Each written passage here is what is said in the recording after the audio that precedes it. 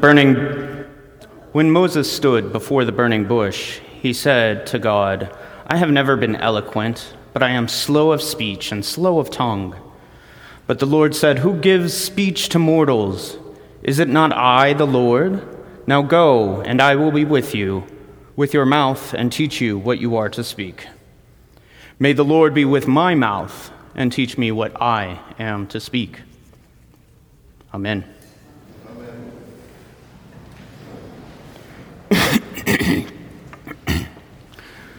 So today is Trinity Sunday, that time each year where we take a rookie preacher and we put him in the pulpit and watch him squirm as he tries to not commit heresy.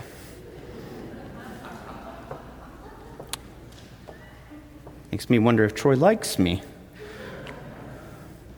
So, as I was preparing my sermon this week, I thought, let me check the prayer book.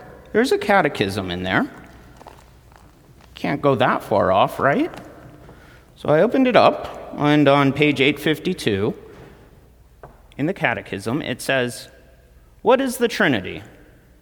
The Trinity is one God, Father, Son, and Holy Spirit." Thanks. But there's another portion of the prayer book on page 864 that contains the creed of St. Athanasius. Athanasius was a bishop of Alexandria in the early church, and he was one of the champions of the movement to better define the church's understanding of God in the mystery of the Trinity. And so I took a look at it, and Athanasius says, "The Catholic faith is this, that we worship one God in Trinity, and Trinity in unity, neither confounding the persons nor dividing the substance." Some of those seem randomly capitalized. He goes on, "Such as the Father is, such is the Son, and such is the Holy Ghost. The Father uncreate, the Son uncreate, and the Holy Ghost uncreate. The Father incomprehensible, the Son incomprehensible, the Holy Ghost incomprehensible." I'm starting to think, Athanasius, you're incomprehensible.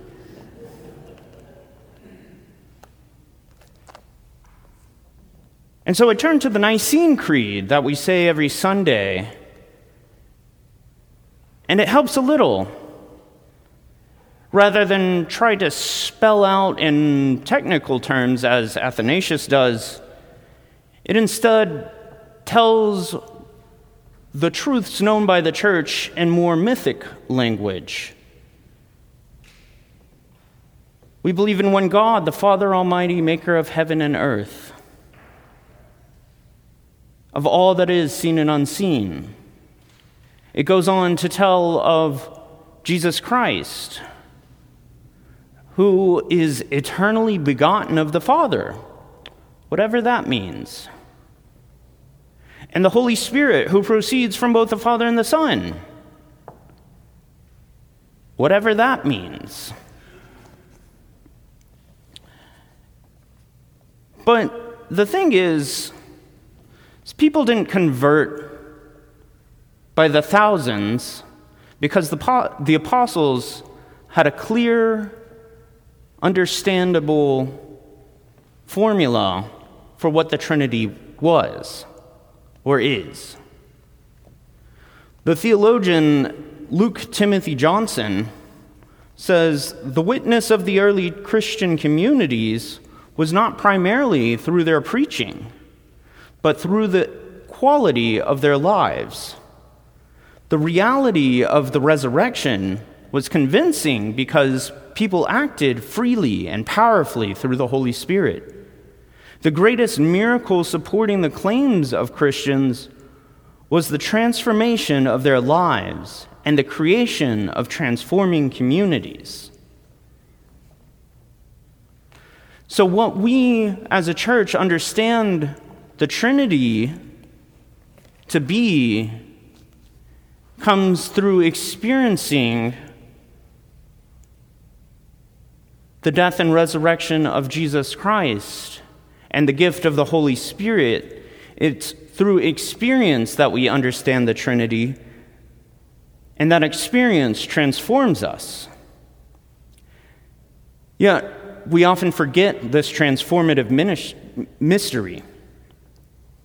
Sometimes we fall into dualism and say to ourselves that there's a spirit and there's a flesh, and everything that is spirit is good and everything that is flesh is evil, and so we punish the flesh.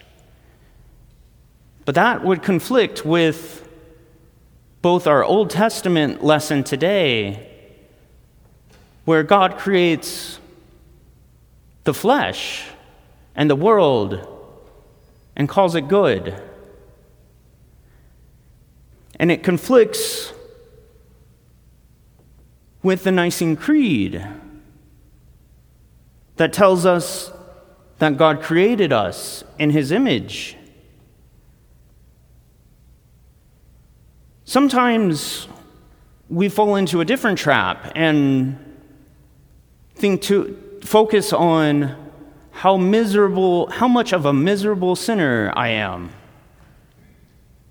That there's no redemption. Or if there is redemption, I am so unworthy of it.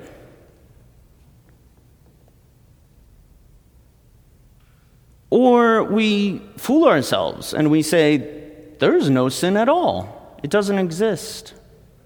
God loves me. God loves everything. How can there be sin? Sometimes, instead of focusing on the transformative experience of the Holy Spirit and the Trinity, we get stuck in anxiety about the declining church and declining church attendance, as if the church's mission was winning adherents, where success equals growth, rather than bearing a faithful and prophetic voice, witnessing to the world God's claim upon it, where success really equals faithfulness. Perhaps we don't fall into these traps, but we fall into paradigms imposed by the world that we can't escape, that we live in for 6.5 days out of the week, and then on that half day that we come to church, we find it difficult to leave them at the door. We subscribe so wholeheartedly to empiricism or rationalism that we can't accept the mysteries espoused in the Nicene Creed and the other creeds.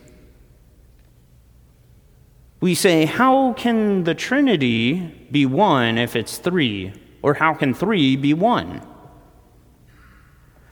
How can Christ have died and resurrected and ascended? How can there be a Holy Spirit if we can't catch it on an MRI? I fall into this trap perhaps the most,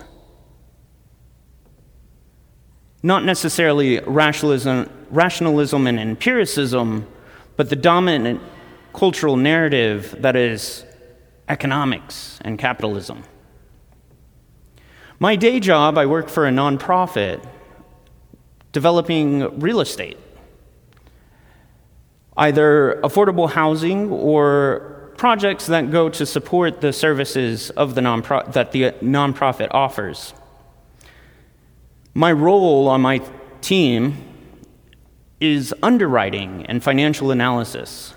And so I talk all day long in terms of supply and demand, of competition, of scarcity, of interest rates. I can see that some of the marketing majors in the congregation think that's just as incomprehensible as Athanasius' Creed. But the thing is the world talks in that language.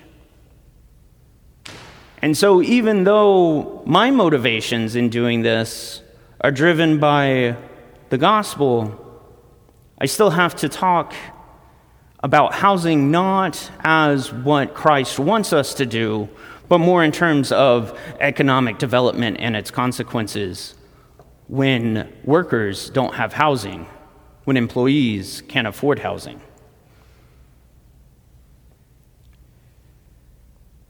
We get caught up so much in these paradigms of the world that we can't always see the mystery that God calls us to in living out the reality of the Trinity.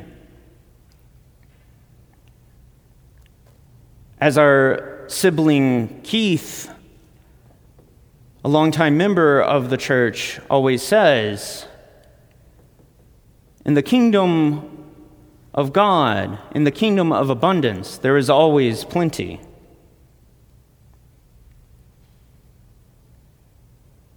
Maybe you don't fall into these traps so much. Maybe you fall into the other trap that I tend towards, which is a kind of holy despair. Looking out at the world and everything wrong and broken about it. The homeless man sleeping on the sidewalk, or the children without enough to eat, or wars or famines. And you think, Jesus, when are you coming back to fix all this mess? After all, in the Nicene Creed, we do say that Christ will come again in glory to judge the living and the dead, and his kingdom will have no end. And we hold out hope for a future when everything broken is fixed. But the trouble is, our God lives outside of time. And those things already are fixed if we cannot see it, if we cannot explain it in human language. Justice has already been won with Christ's death and resurrection. So what would it look like if we, as a church, as a community, lived a life together as a community that reflects the mystery of this triune God?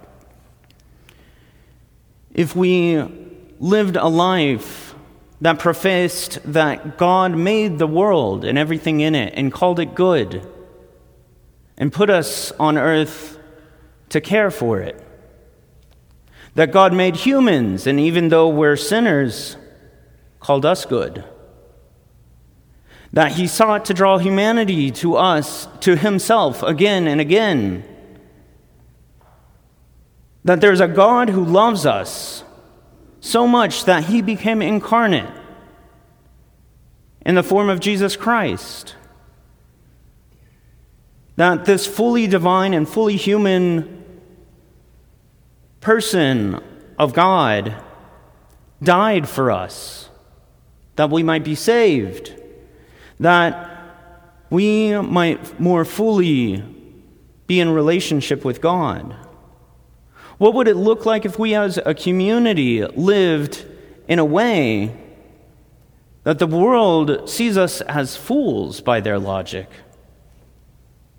To live this way is to be the churches that we see sometimes in the news who have come together to pay off millions of dollars of medical debt. The world looks at these churches and they say, how can they afford to do that? How are they going to keep the lights on?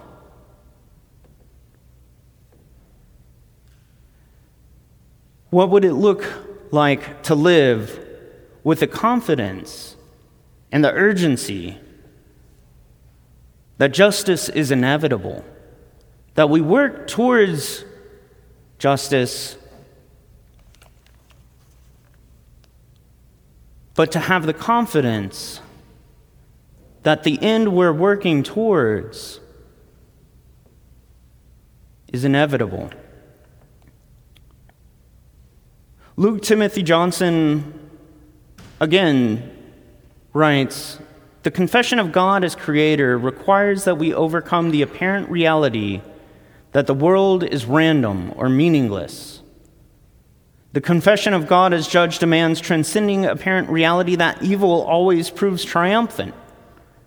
The confession of God as Savior means getting past several such stumbling blocks, that humans are not worth such infinite concern, that God cannot enter a material world in our bodily lives, and that God would not save a broken humanity through the broken body of a crucified Messiah.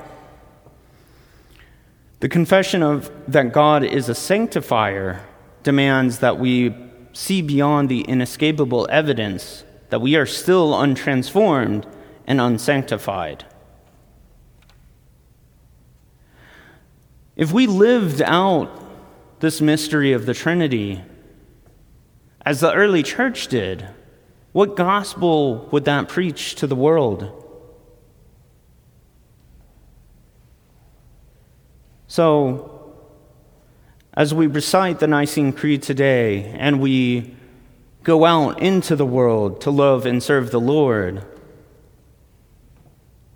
let us, as our gospel lesson puts it, go and make disciples of all nations, teaching them to obey everything that Christ has commanded us, remembering He is with us always to the end of the age.